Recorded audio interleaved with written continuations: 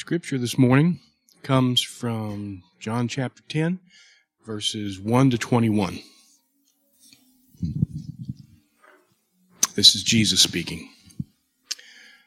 Truly, truly, I say to you, he who does not enter the sheepfold by the door, but climbs in by another way, that man is a thief and a robber. But he who enters by the door is the shepherd of the sheep. To him the gatekeeper opens. The sheep hear his voice, and he calls his own sheep by name and leads them out.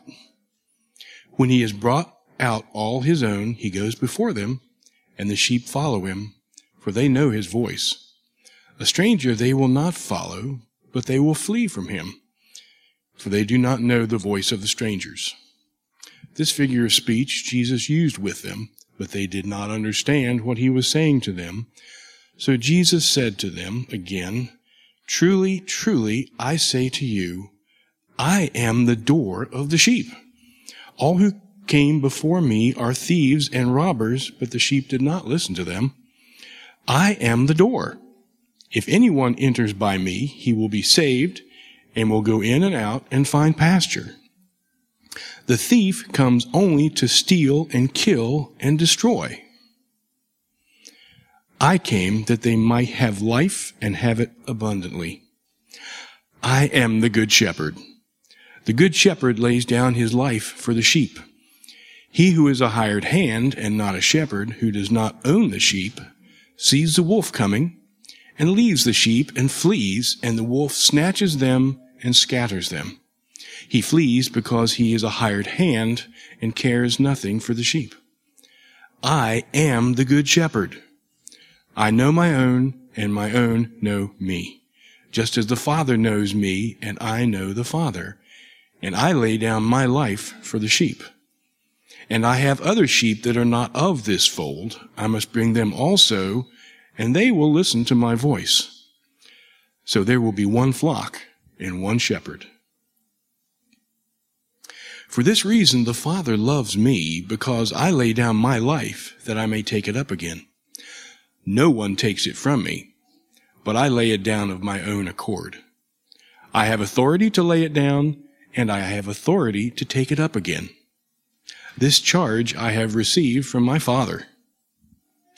There was again a division among the Jews because of these words. Many of them said, He has a demon and is insane. Why listen to him? Others said, These are not the words of one who is oppressed by a demon. Can a demon open the eyes of the blind? These are God's word for us. Friends, I don't think you have to look very far to find examples of authority figures harming those entrusted to their care. So think of Nero, or Stalin, or Chavez, or Kim Jong-un. You know, what did they do? What are they doing? They used public influence to serve themselves at the expense of their country. Or you think of church leaders who use their office to perpetuate sexual abuse, or to embezzle money, or spread false teaching. I think of parents who deride their children, or husbands who berate their wives, or employers who fleece their workers just to line their own pockets.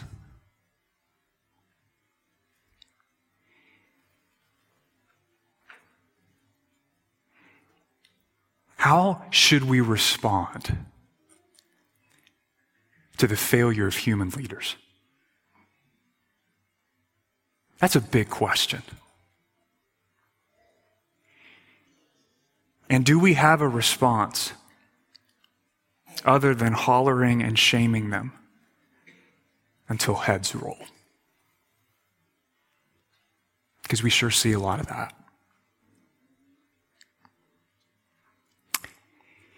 Here's what we learn from God's word. okay? First, how do we respond to the failure of human leaders? We need to remember that authority is fundamentally a good thing. It's a gift from God. And it's given to rulers, pastors, and parents, and husbands, and teachers, and business owners, and coaches, and other people for God's glory and your good. That's where we have to start. Okay, second, we need to lament the ways authority has been grievously corrupted by sin. Authority is not the problem. It's the heart, attitude, and desires of the man or woman who is exercising authority. Third, we cry out to the Lord in the midst of all the mess around us, because he alone is able to rescue leaders from themselves. Okay, think things like accountability, checks and balances, all good. But here's the reality, friends. Only Jesus can give us a new desire and a new ability to use whatever authority he's given to us for God's priorities and purposes. Checks and balances can't do that. Accountability alone can't do that. Only Jesus can do that. If we try to functionally eliminate authority by distributing it with perfect equality, we will fix nothing. You and I could have the exact same amount of social power. And you know what we would keep right on doing with that apart from God? Using it for selfish ends. Fourth, how do we respond to the failure of human leaders? We patiently wait for the day when Jesus returns and every human authority opposed to him becomes a footstool for his feet. We wait for that day, and knowing that even now, our sovereign Lord is what? He's seated on the throne of the universe, reigning over the affairs of wayward men. And finally, as we wait for all things to be made new, human leaders included, we rest in the precious promise of John 10:1 through 21. You know what that promise is? Big picture. Where human leaders fail you, Jesus does not. We rest in that. Where human leaders fail us, Jesus does not. Your spouse may hurt you, a family member may abuse you, a pastor may fail you, Jesus will not. And I bring all that up, not just to make us kind of quiet and sober, though it's good to feel that, right? That's a heavy topic. I bring all that up because the context of John chapter 10 is a spectacular failure on the part of the Jewish religious leaders in chapter 9. Because Jesus has just finished healing a man born blind. Nobody ever done that before. But instead of rejoicing with him and believing in Jesus as the Son of God, what did the religious leaders do? They threw the guy out of the synagogue. They cast him out. Why? Because he wouldn't stop honoring Jesus. And he boldly confronted the Pharisees' unbelief and their refusal to believe in Jesus. So they got rid of him because he was a threat to their authority.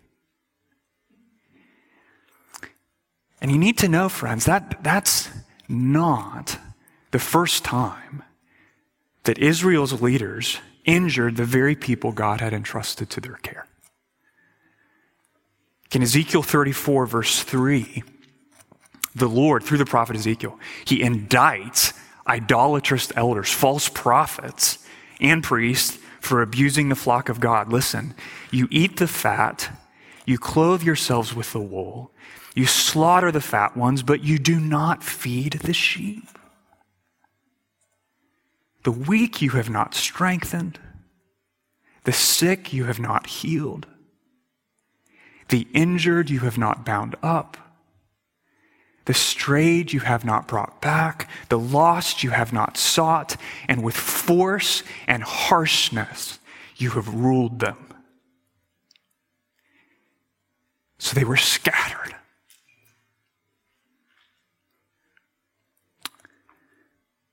Because there was no shepherd.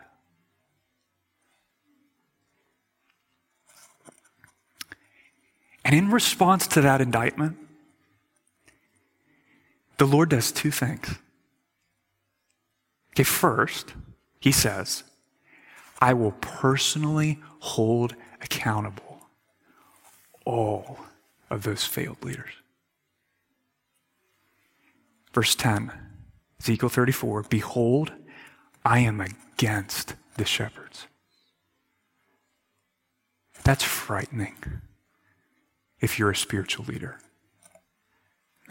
And second, God promised to do for Israel the very things that her human leaders failed to do.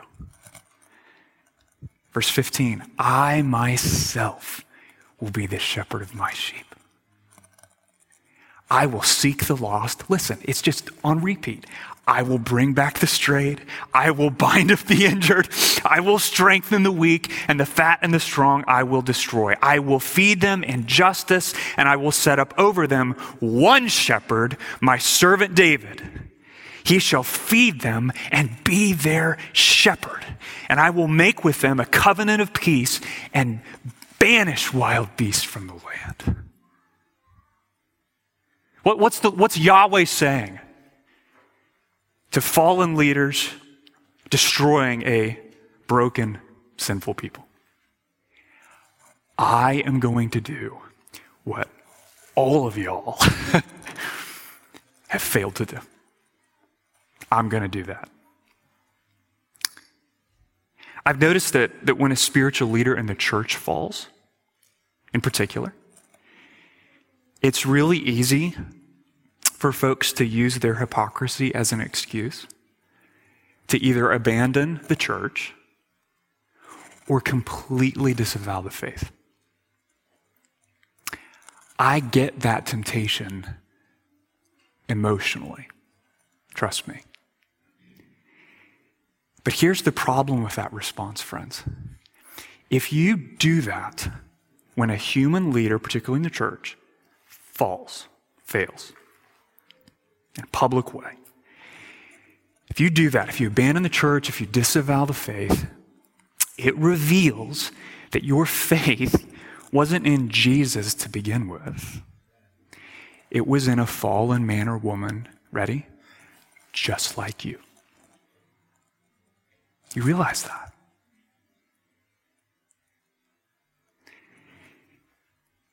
Why does the Bible, think about this, take such great pains to parade before our eyes, and that's not an exaggeration, all the failures of even the best human shepherds in the history of Israel, Moses and David included?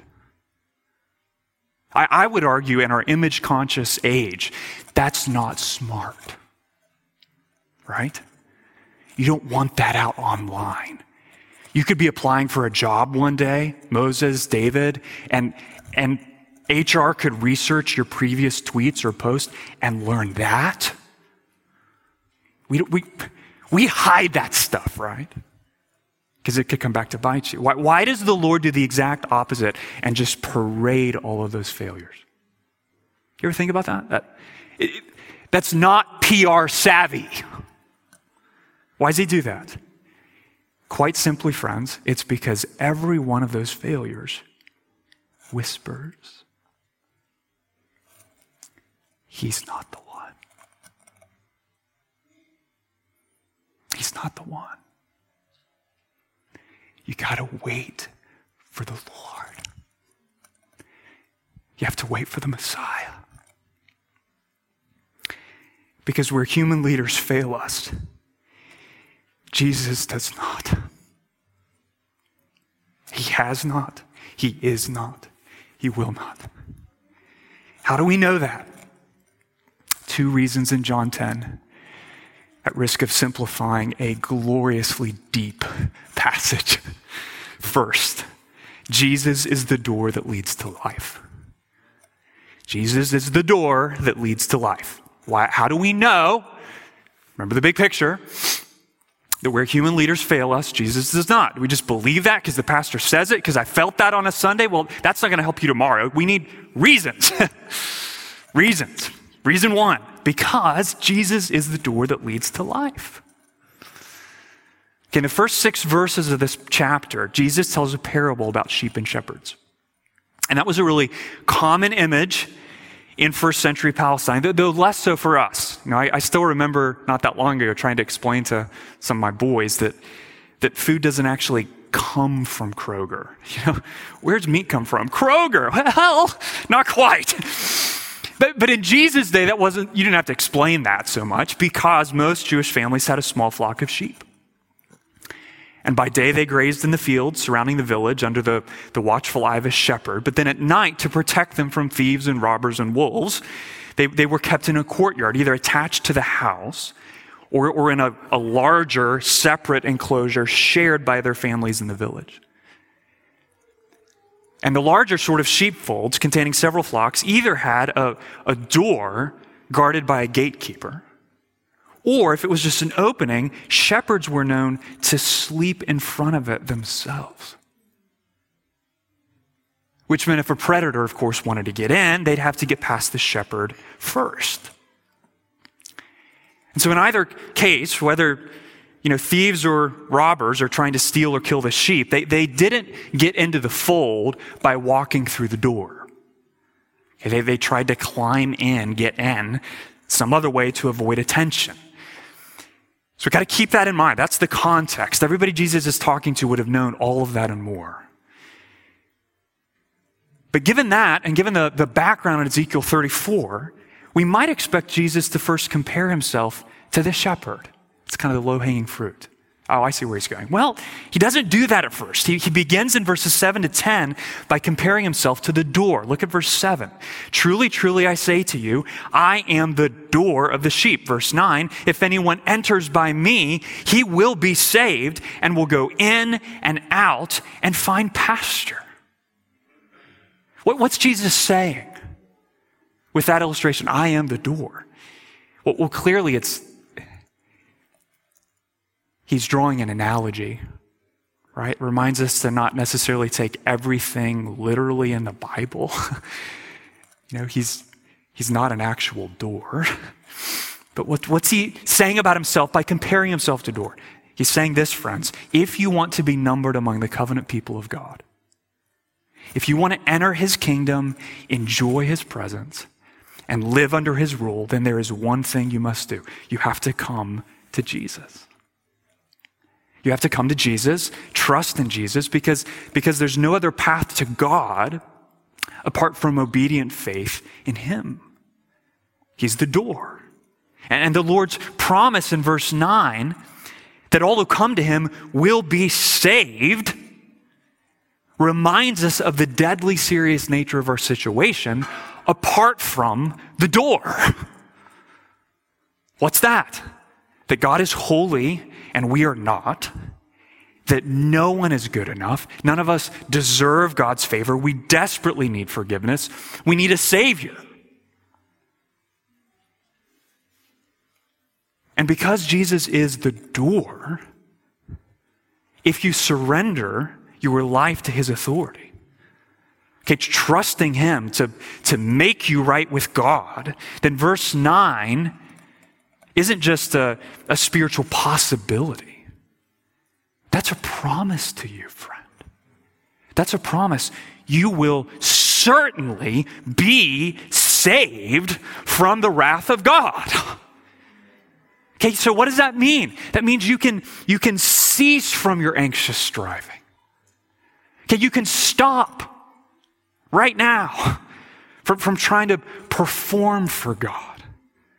or perform for the people around you. You can live to please the Lord, not so you stay on his good side, but because he's already lavished his love on you in Jesus, you will be saved.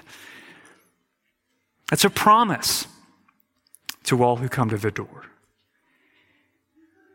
and go through it. And that picture of sheep coming in and going out of the door to find pasture, that doesn't just pull all kinds of imagery from the Old Testament of the blessings of the new covenant. It speaks to the spiritual nourishment of relationship with Jesus. That pasture he's talking about. And in other words, Jesus doesn't just give us life on the final day. He gives us abundant life right here, right now. In these days, I mentioned this to some of you since I got back from a recent family wedding trip to Hawaii, of all places. One of the things that just amazed me about some of the places we hiked on that island is that it's just overflowing with life in ways I'd never seen before. You have plants growing out of other plants. Plants on top of plants. You have trees like growing out of other trees. Bamboo. You ever been in bamboo forest at Maymont around here, right? Bamboo over there is like this big around. No joke. And the trunks of the monkey pod trees are the size of a car.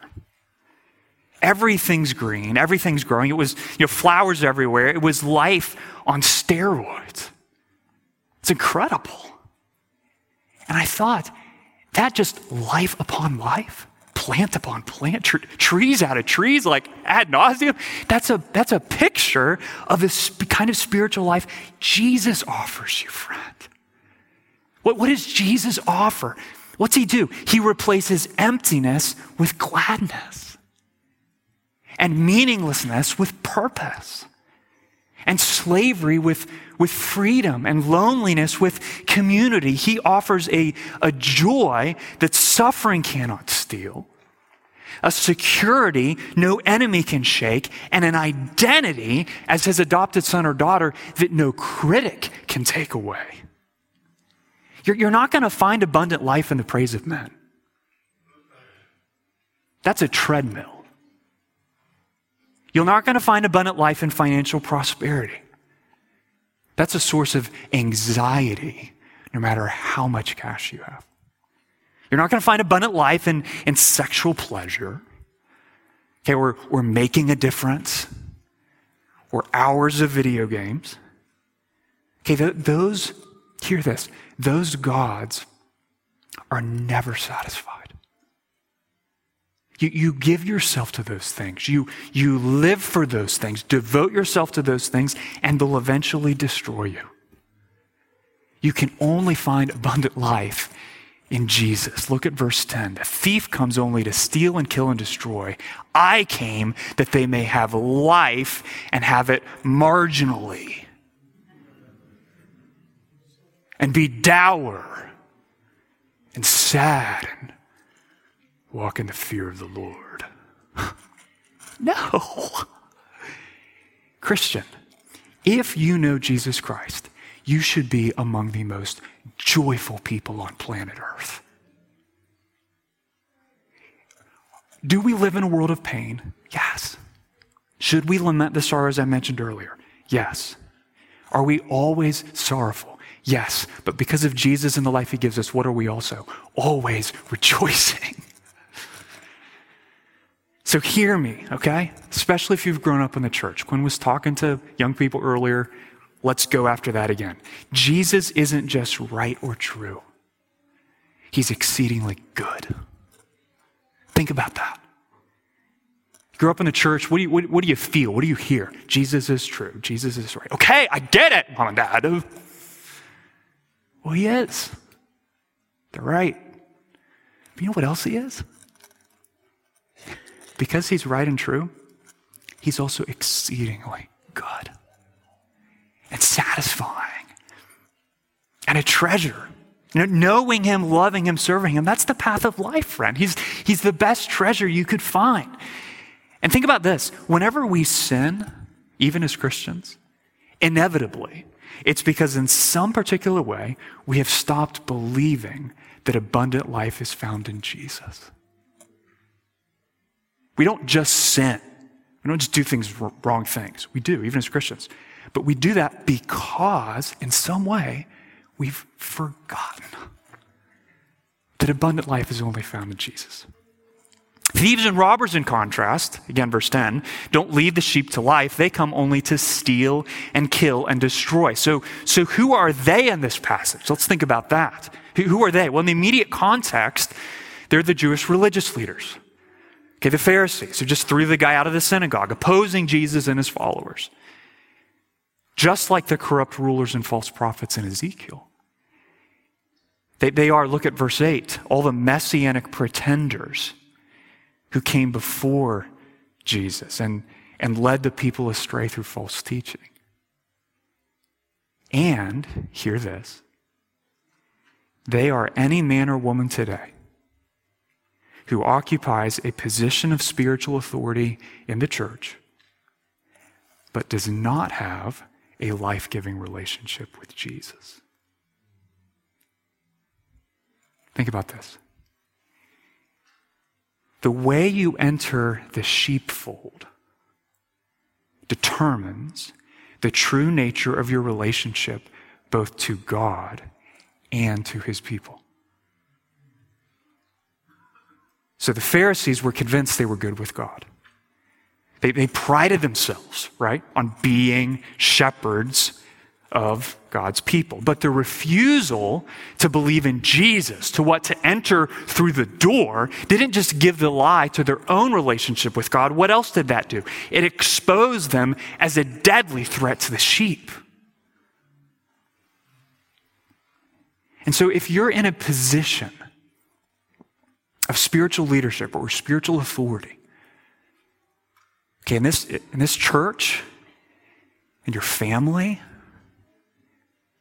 in our community,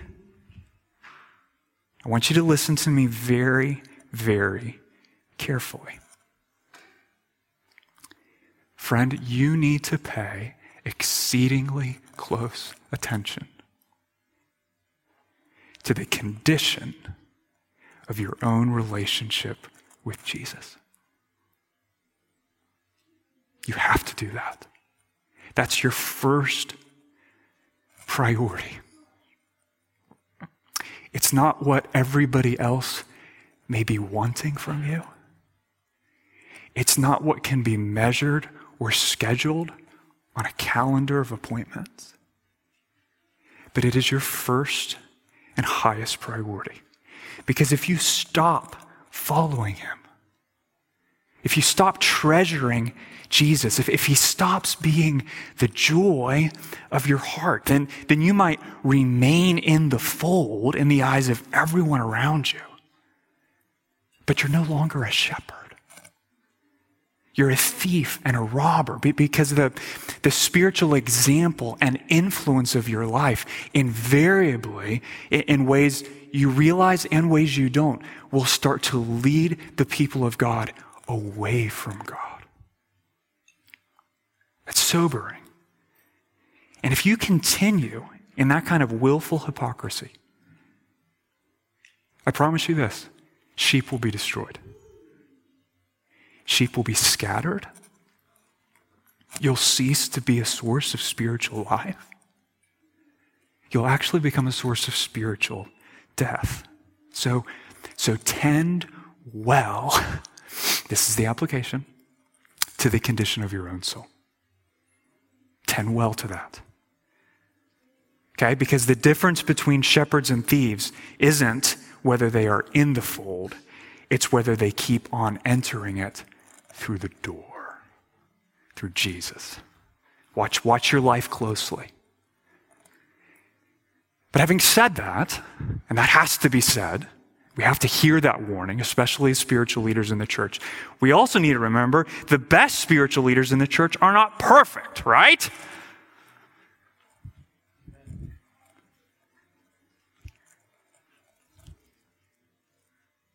We forget that.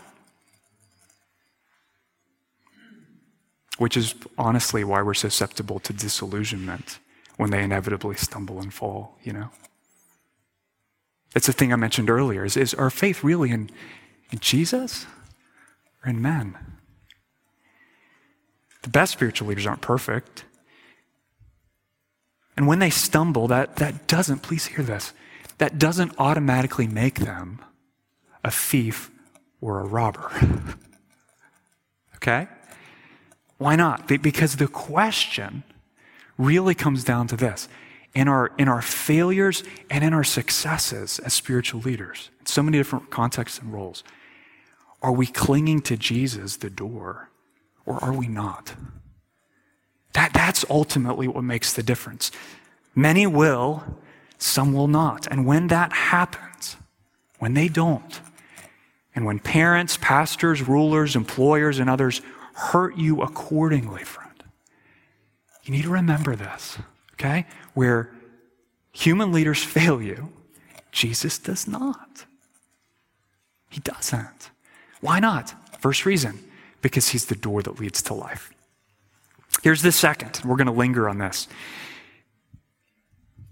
Jesus is the shepherd who lays down his life. So he's both the door that leads to life, and he's the shepherd who lays down his life. Let's think about this. He's compared himself to the door in verses 7 to 10, and then he switches metaphors in verses 11 to 18 and compares himself to the shepherd. Look at verse 11.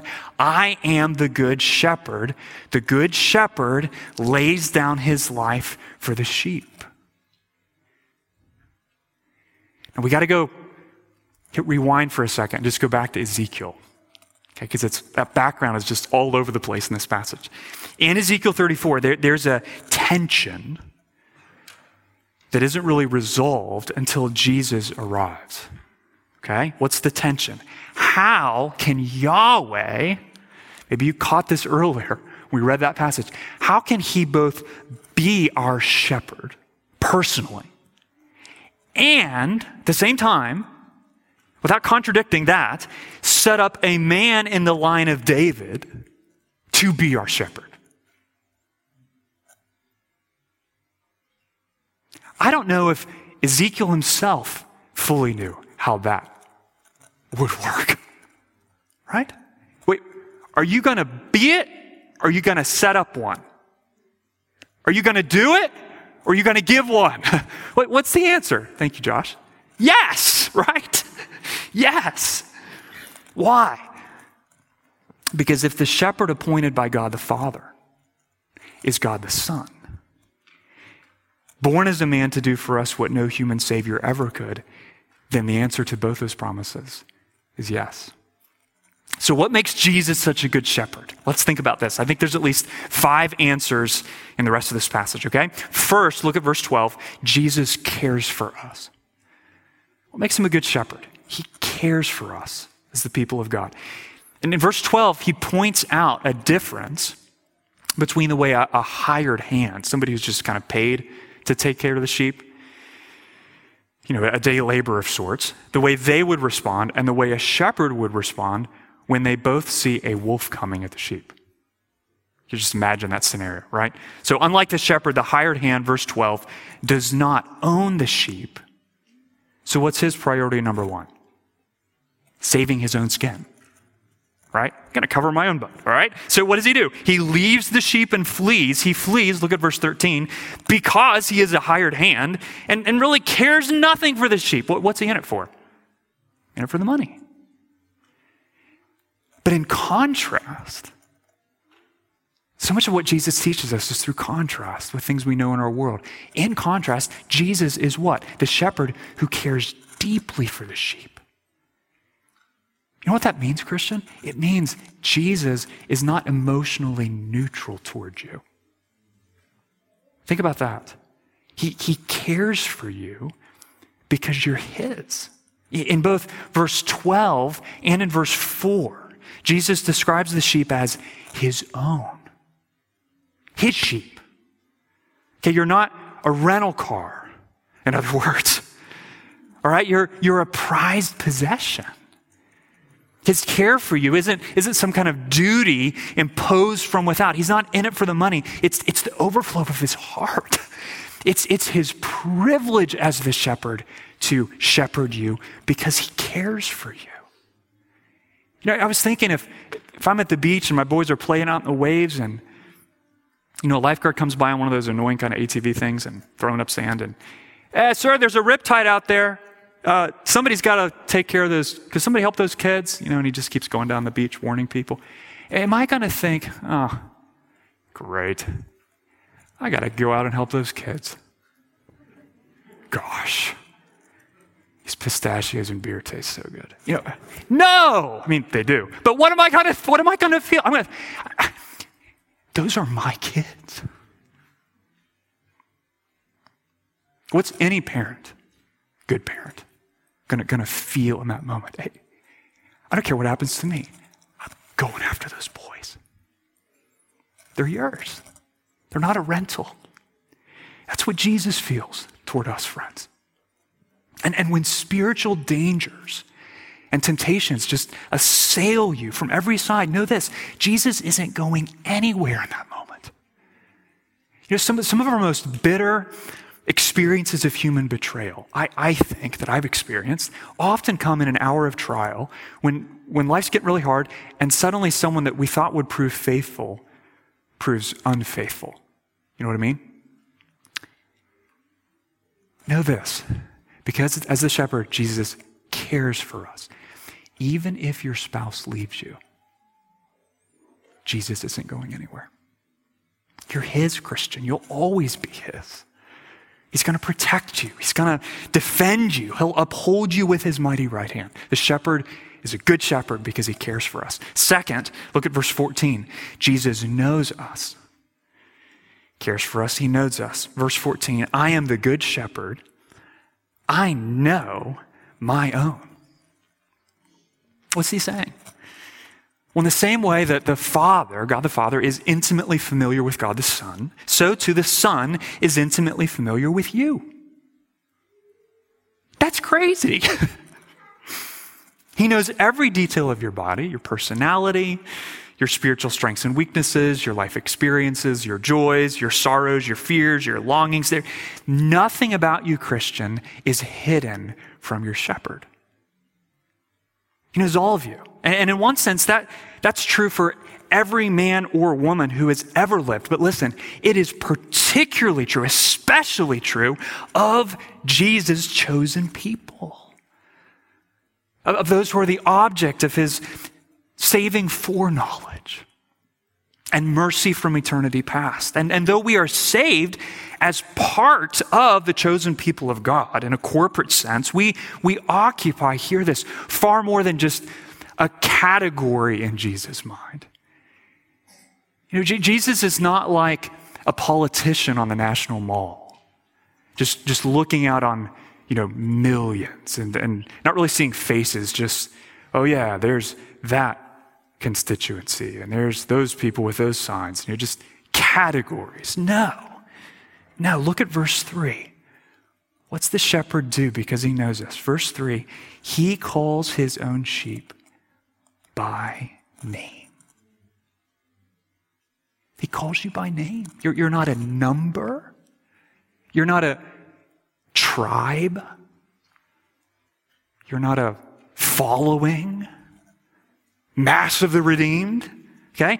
He's personally acquainted with you, just like a shepherd in Palestine would assign a specific, unique name to every one of his sheep. And, check this out, because he knows us, we get to know him. Look at verse 14 again.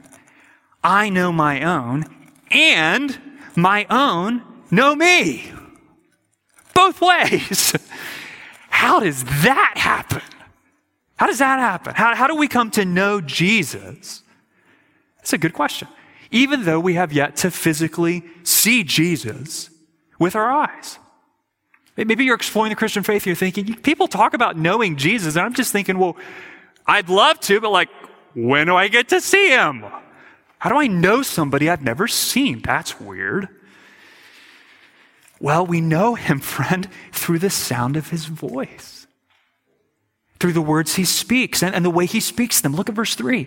The sheep hear his voice. Verse 4, the sheep follow him, for they know his voice. A stranger they will not follow, but they will flee from him, for they do not know the voice of strangers. I was thinking about this, the illustration for you kids in the room, okay? Younger kids. Hey, have you ever been in a crowd of people, maybe even church after service gets out on a Sunday or the mall or something, and you've got everybody talking, laughing, people making noise, maybe at the soccer field, you went to the bathroom, and suddenly you realize in the midst of that just chaos, my mom is calling me. Mom's calling me. La, la, la, la. Hopefully not, right? How did you know that? That's what I want you to think about. How did you know that? How'd you know that? With so much noise around you.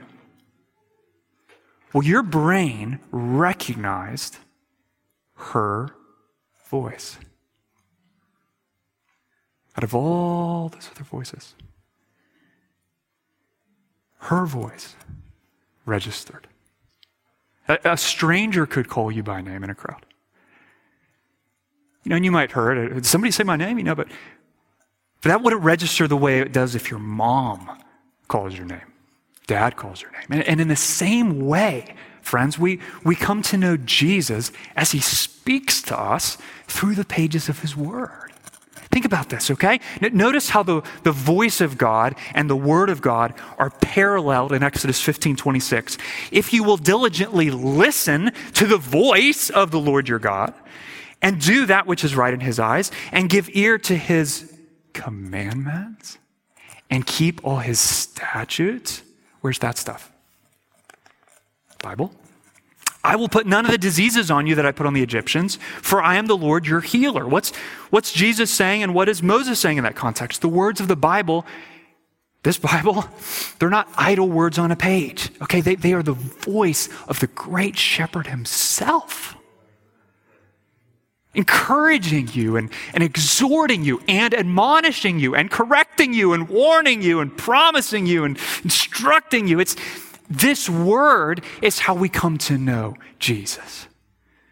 And he implants the truth of his word in our hearts, speaks to us through the illuminating work of the Holy Spirit. And according to verse 15, back in John 10 here, the combination of Jesus' knowledge of us and our knowledge of him, what's that enable us to experience? This is crazy. Verse 15. An intimacy of relationship with the Son, akin to the very intimacy of relationship he has with the Father. Now, it's not the same, but it's analogous. It's similar kind. And it reminds us that the abundant life Jesus gives is nothing less than the life of the triune God. It's crazy. He knows us. Third, look at verse 4. Jesus leads us. Makes him a good shepherd. He leads us. Verse 4. When he has brought out all his own, he goes before them, and the sheep follow him, for they know his voice. Many of you know this already, but when Jesus calls us to follow him, he calls us to do really hard things.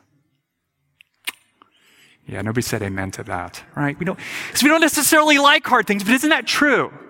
He calls us to do hard things. Case in point, loving unselfishly is hard. Hate to break it to you. Putting sin to death is hard. But remember this, okay? Remember this, especially when what Jesus has told you to do, what he's leading us to do because he's already said it in his word, feels really, really hard. Remember this, okay, friend? At no point in that walk, fight, path of obedience, at no point are you ever, ever alone. You're never alone. The Savior himself is going before you on the path of obedience. That's what Jesus is saying here. He'll be with you. He'll help you. He'll guide you with his counsel, whether you're walking into your child's bedroom to resolve a messy conflict, or you're walking out onto a stage with a bunch of less than friendly TV cameras to give a news update. He's with you. He leads you. You're never a sheep without a shepherd. When you need his guidance, you will not fail to hear his voice. Principally through his word, okay, but also through his spirit and godly counsel who help us take the word and apply it to our life. And Jesus says he will help us discern his voice from all others. This is one of the most remarkable blessings of the indwelling Holy Spirit whom Jesus gives us the Good Shepherd. You know what that Spirit does? He helps us discern the sound of his voice. It's why true believers are drawn toward sound biblical teaching when they hear it. Even new believers. Because what? Because the Spirit within them says, yes, yes, yes. That's his voice. And it's also why you don't need to be afraid of making big decisions, Christian. Because Jesus is going to lead you. But it's not just a word of comfort. In verse 4, he does lead us, and that is comforting. There's also a word of warning in here. Look back there. He goes before them, and the sheep follow him. How easy is it to hear the Lord's voice speaking ever so clearly through his word and say, I'm not sure I want to do that.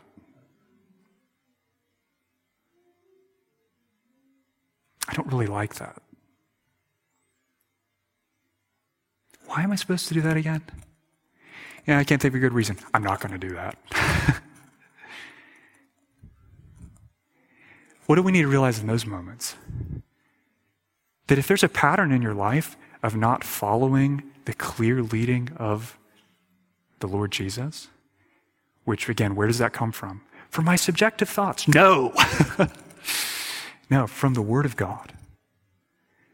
If there's not a pattern in your life, Christian, of following the Word of God, obeying the Word of God when it costs you dearly, because you know Jesus is better, then you need to question, according to verse 4, are you actually one of his sheep?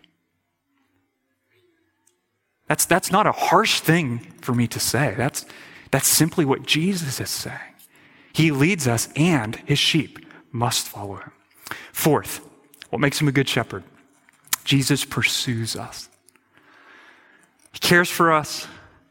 He knows us. He leads us. He pursues us. If I'm not mistaken, and I have a pretty good vantage point up here, most of you look like Gentiles. I don't see too many folks that strike me as Jews in this particular room, and that makes verse 16 really good news for you. Look there. And I have other sheep that are not of this fold, referring to the Gentiles. I must bring them also, and they will listen to my voice. So there will be one flock, one shepherd. Aren't you grateful Jesus doesn't wait for us to come to him? We were saying that earlier in that song. Oh, great God. What's the part that goes up? Then your Spirit gave me life, opens up your word to me. He comes after you, friend. He takes initiative. He pursues sheep who are lost, sheep who are straying. He takes those, we can go back to Hosea, who are not his people and makes them his people. But think about this. How is verse 16 possible? If that's talking about the Gentiles, how is that possible when none of the Gospels have any record of Jesus doing significant ministry among the Gentiles? It's true. How's that possible?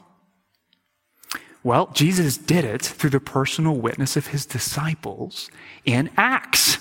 And he continues to do that through what? Through the words of the gospel that we speak as the local church today. So when you're tempted to discouragement in the work of evangelism, The way I am, brothers and sisters, remember this, okay? 2 things. Encouragement in verse 16. When Jesus says, I must bring them also, he's emphasizing both the guaranteed victory of God's work and the continued personal role he has in drawing lost men and women to himself. That's good news. Why? Because it reminds us the battle isn't ours, it's the Lord's. Second, when Jesus says, they will listen to my voice, he's telling us both how he will draw people to himself through the proclamation of his word, power of his word, and that the Spirit will use our feeble words to communicate his perfect word. And when that happens, men and women come to Christ, what do we get to experience as a church? The joy of being united as one people under one shepherd as the people of God. Notice there is not a white shepherd or a black shepherd or a conservative shepherd or a liberal shepherd or a wealthy shepherd or a poor shepherd. There is one shepherd, friends, Jesus.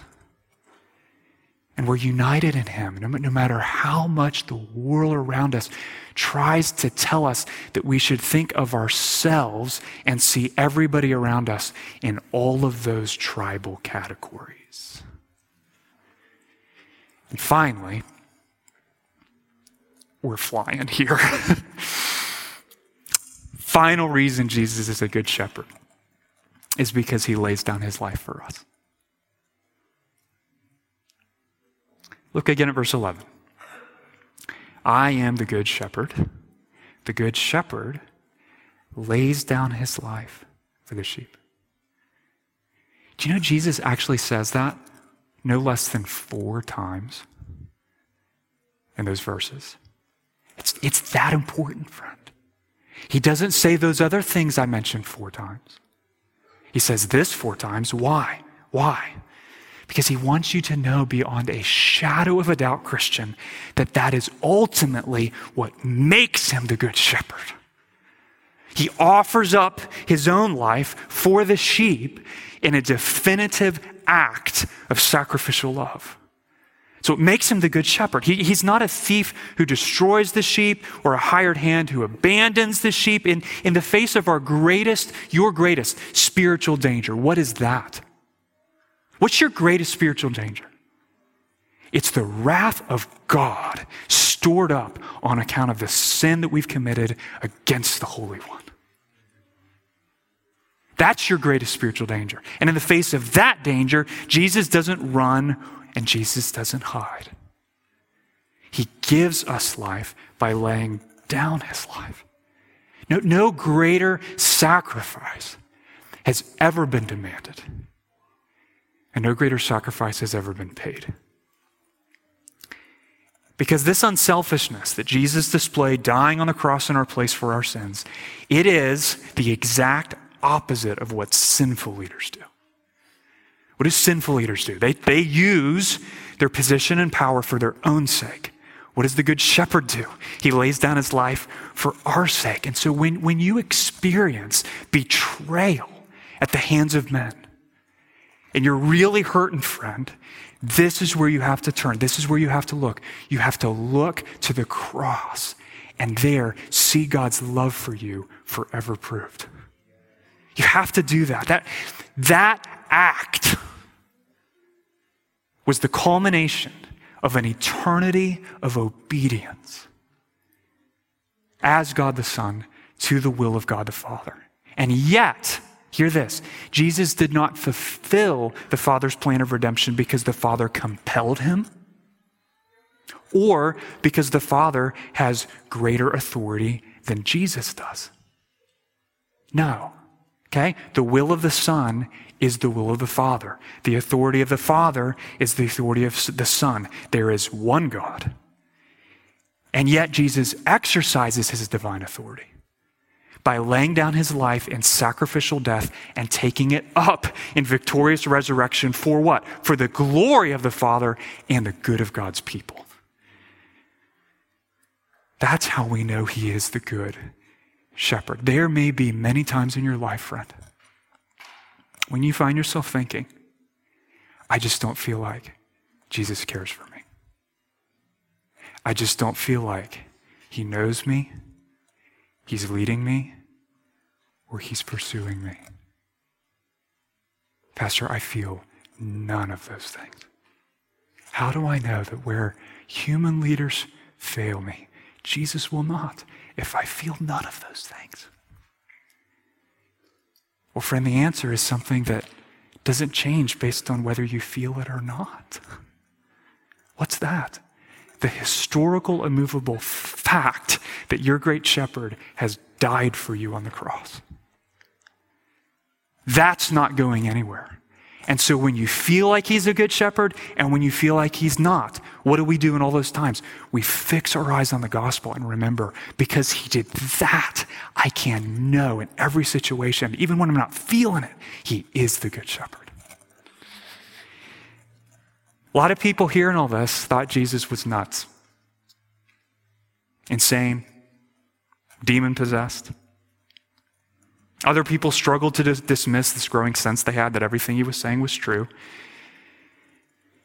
His words were divisive then, and they're divisive today. And John 10 in particular forces us to make a choice, friends. How will you respond to Jesus?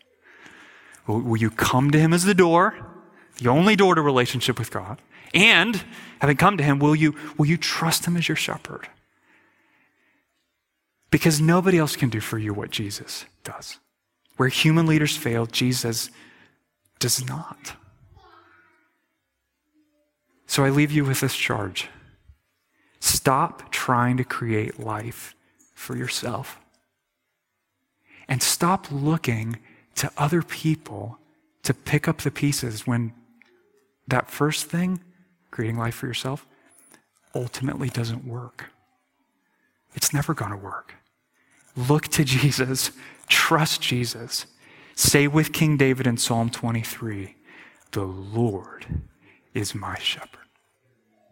Let's pray.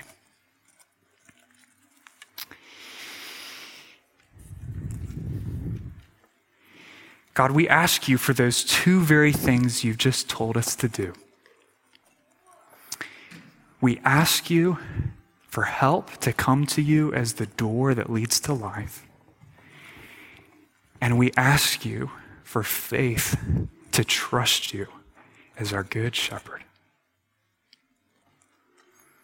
I pray, Father, that every time this week a human leader, human authority, fails us in some way, disappoints us in some way, that in that moment, our first response would not be to make heads roll in our hearts or online.